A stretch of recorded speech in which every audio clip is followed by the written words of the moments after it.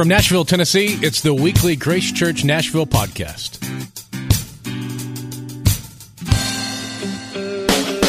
Feel free to follow us on Twitter at Grace Church Nash and use the hashtag located in the podcast description.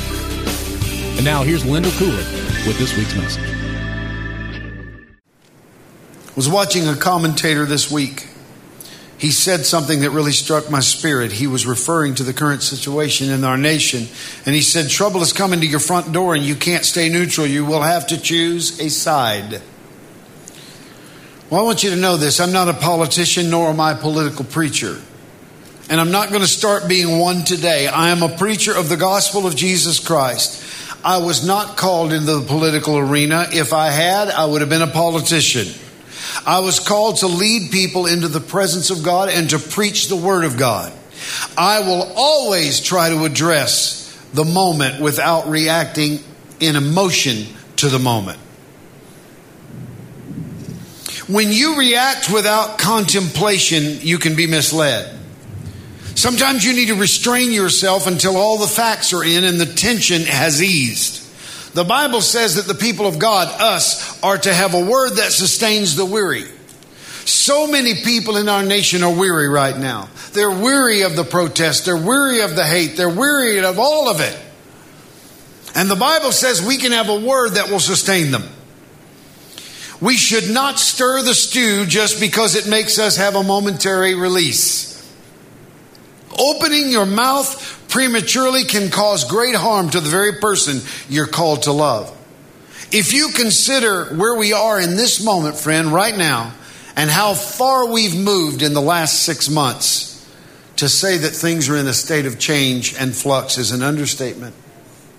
I'm not so sure that this idea of social media is the best thing, especially the way we use it right now. I'm about to get plain. The regurgitation of unfiltered facts and the knee-jerk reaction of emotions on full display without a filter is not only unkind and inconsiderate, but at times it's downright hurtful. We live in a narcissistic generation. We've been taught to live for ourselves and our own happiness. And if we care for others and consider others in our decision, it's thought to be repressive. And it's not a consideration that even crosses our minds. But people have come to a point where self is the only point they have. But we have a gospel. And that gospel is for this world. And that message is life and hope to the world. God so loved the world that He gave Jesus Christ, His only begotten Son. Do you realize what you say when you say that? You're saying that God loved the world enough that He gave Himself. He gave the best gift He had. It wasn't an afterthought. The message of forgiveness and salvation through Jesus Christ is for every man, every woman, every child, every color, every race, every tribe. So be careful, friends, when you join voices with those who try to separate the body of Christ. We are born again children of God first and Americans next. I am a son of God, born again by the Spirit and the blood first. I'm white next. Do not ever put anything above the fellowship we have as believers in Christ. As we move forward in time and get closer to the coming of Jesus, I want you to see this. There's a choice that needs to be made. The commentator was right, but it's not a choice to be left or right, or to be a Republican or a Democrat, or to be a centrist, or to be a neutralist, or to be independent. It's not about that. Or to move to Chaz. It's this decision. Jesus said in Luke 16:13, no man can serve two masters. He will either hate the one and love the other, or else be loyal to one and despise the other. You cannot serve God and mammon. What in the world is mammon? According to biblical culture, the word mammon often carried a negative connotation. It was used to describe lust and excesses of gluttony, greed, and dishonest gain. Ultimately, the word Mammon described as idols of materialism, which many trusted as a foundation for their world and their philosophy. We have been in a state of lukewarmness in the American church for quite a while now. We've been coddled to sleep by impotent, prayerless preachers. We've been sang to sleep by the soothing lullaby of everything is going to be all right. Our prayers have become feeble requests and whining sessions rather than the roar of the authority of the child of God who's well acquainted with the power of the Holy Spirit. Now, I'm not here to be brash or harsh, but I'm going to be direct. Jesus did not die for that kind of half-hearted commitment. It's time to sign up for battle. We are living in a war zone, and we are on the winning side. The kingdom of God will win. Do you hear me? The kingdom of God will. I don't know who's going to win out there outside with left and right. I'm telling you, that is not my kingdom. My kingdom is the King of Kings, the Lord of Lords, and of His kingdom there will be no end. I'm subject to His authority only. Those in our streets need to hear that somebody loves them so much that He walked to death to set them free. We watch our society descending into madness. It's time to lift your eyes to another place. When I was a little boy, my mother used to hold me. Yes, I was that little one time. And she would sing this song to me. This world is not my home. I'm only passing through. My treasures are laid up somewhere beyond the blue. The angels beckon me to heaven's open door, and I can't feel at home in this world anymore. Jesus said in Matthew 16:24, if anyone desires to come after me, let him deny himself, take up his cross and follow me. For whoever desires to save his life will lose it, but whoever loses his life for my sake will find it. For what will it profit a man if he gains the whole world and loses his own soul? And what will a man give in exchange for his soul? I feel God giving us a renewed call to go to the world with the message of the cross, to go to the streets with the message of the cross. They need to know the good news of the gospel.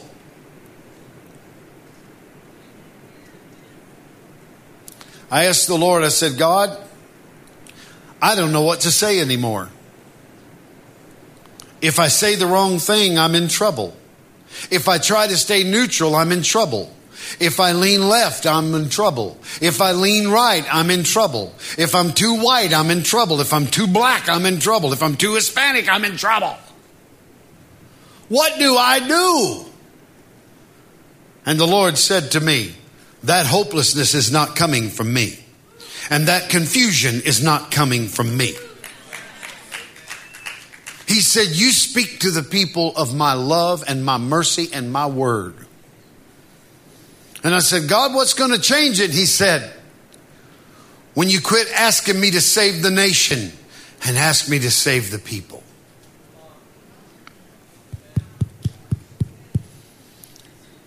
See, it's easy. See, these demons, let's just call it what it is. It's demonic. It's unreasonable. It's demonic. And it's all set up to play with your emotions. It's set up to anger you. To hate the guy who's pulling the statue down. Or to love him one way or the other. It's all about division and hate. And it causes you to feel hopeless and not know what to do. And what the Lord began to speak to me is, love the one who's causing the anarchy enough to intercede for their soul. Every person under the sound of my voice today, you're going to stand before the Lord. You're going to spend eternity one place or the other. Yes, there really is a hell, believe it or not.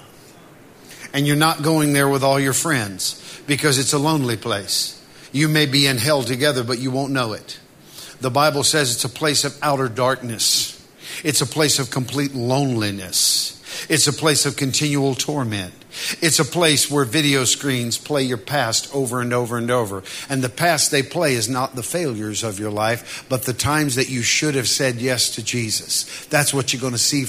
You're going to relive altar calls like you just watched today, over and over in total darkness and eternity with hopelessness. There'll be no light there. There'll be no hope there. There'll be no friend there. Your mother won't be there. Your father won't be there.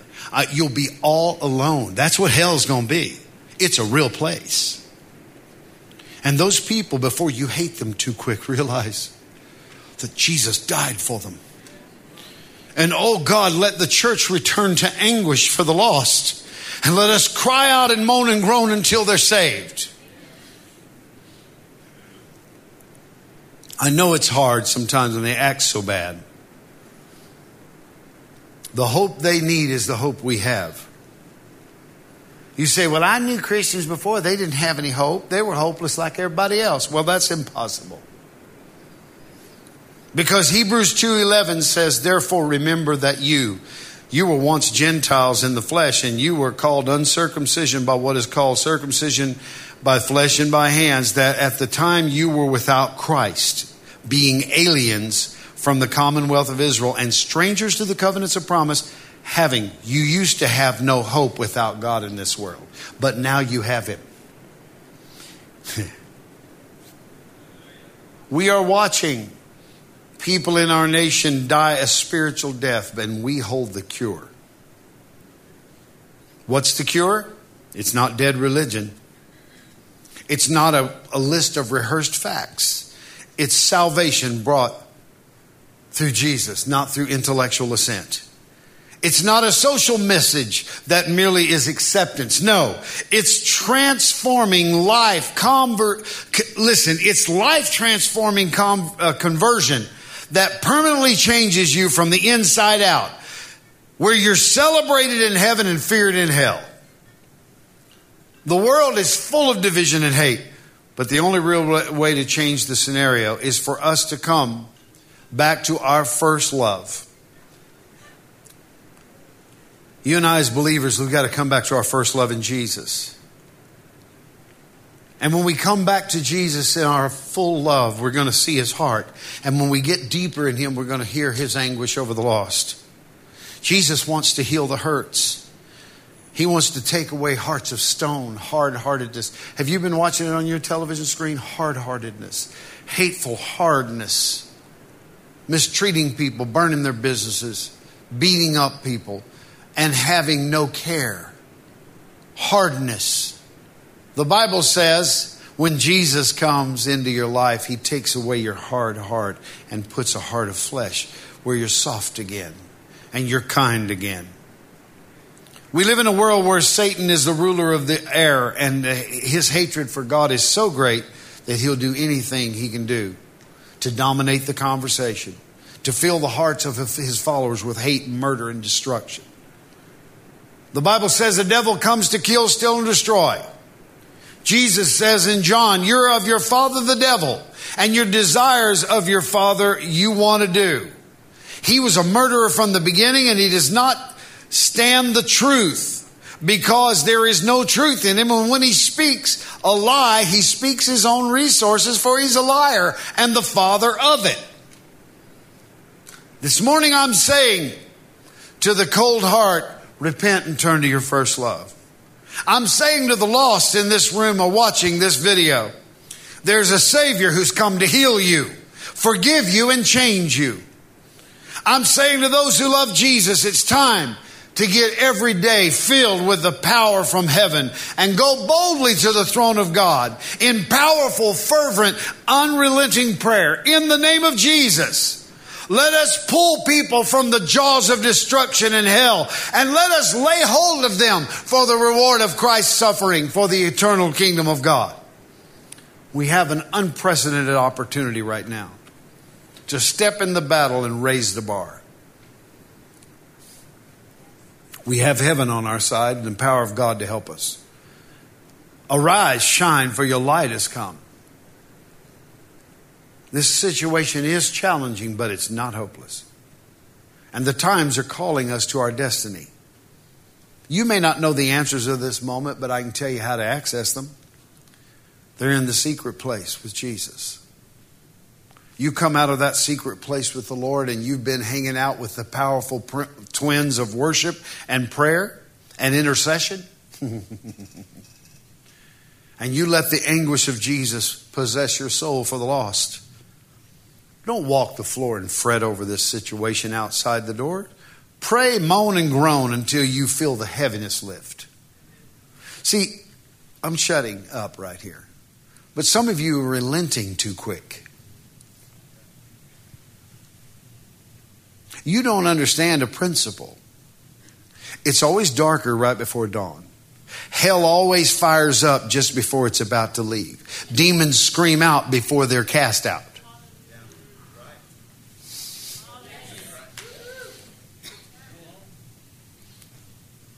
You can't pray for this nation and your children by going, now God, I just ask you, Lord, you know I raised them right. Father, I ask you in the name of Jesus. No, you got to see a different picture. You got to see the little jaws of hell opening and pulling them in, feet first. And you got to get your mama and your papa on. And you get mad. And you come at that thing in the name of Jesus and you go, I will not relent. You will not take my children. You demon of hell, you turn loose in Jesus' name. I command you in the name of Jesus to let go of my children. Let go of my nation. Let go of the people. Now, when we get a church doing that, we'll see movement. Somebody says, well, that's not how I pray. Well, I promise you, if someone is standing and not paying attention and a bus is headed their way to run over them, you're not going to say, hey, you want to step this way? You're going to go, get out of the way! Run! That's called anguish. And realize you're not anguishing because you care, you're anguishing because He does. Let the Spirit intercede through you. Let Him intercede through you. If you let the burden of prayer come on you, you'll see change. Anybody here? Y'all are quiet. Quit raining. Y'all got quiet. I'm about finished. I am finished. Don't relent. Don't placate to the devil. Your friends, your family, your nation depends on it, and heaven's waiting on it. I want to tell you right now, I was in shock when all this happened, just like you. I was going, oh God, what are we going to do? I don't know what's going to happen. Something has gotten on me the last several weeks of just mad. I'm not mad at the people. I'm mad. I've had enough. And I began to preach and pray the word into the atmosphere. I started praying the word. I started praying God's will over situations. I started speaking life over death. It's hard to be full of hate when you realize that somebody's died for you. And that's the message of the good news. So today, as you go into this week, I don't know what's going to happen. These are crazy times. I feel so good being here with you. It's so good to see you. I didn't know if we'd have a church when this was over. Let me tell you something. There's something about us coming together. When the Holy Spirit starts to move in that worship, it's like a hosing off. And it's hard to stay on fire when we can't be together. God made it that way. He wants us to be together. Somebody says, what do you think all this is? A spirit of Antichrist in the nation for sure, and it's aimed at the church.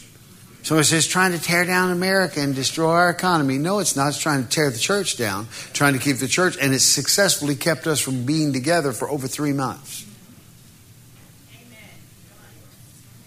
That's what its purpose was. Because if the church can be emaciated and destroyed and financially going through hell, and you people are, all of us together, just going through everything all by ourselves in our room alone, then the enemy thinks he can slip in and do something. But I am telling you in the name of Jesus, no. We're not going to have this. We're not going to have this in Jesus' name. No more. No more. The Church of Jesus Christ is about to rise up. You're about to see a transformation. Just watch out. We're not going to rise up politically. Again, it's not about politics. It's about Jesus. It's not about black and white. It's about Jesus. It's all about Jesus. And it's all about what he did on the cross for every person.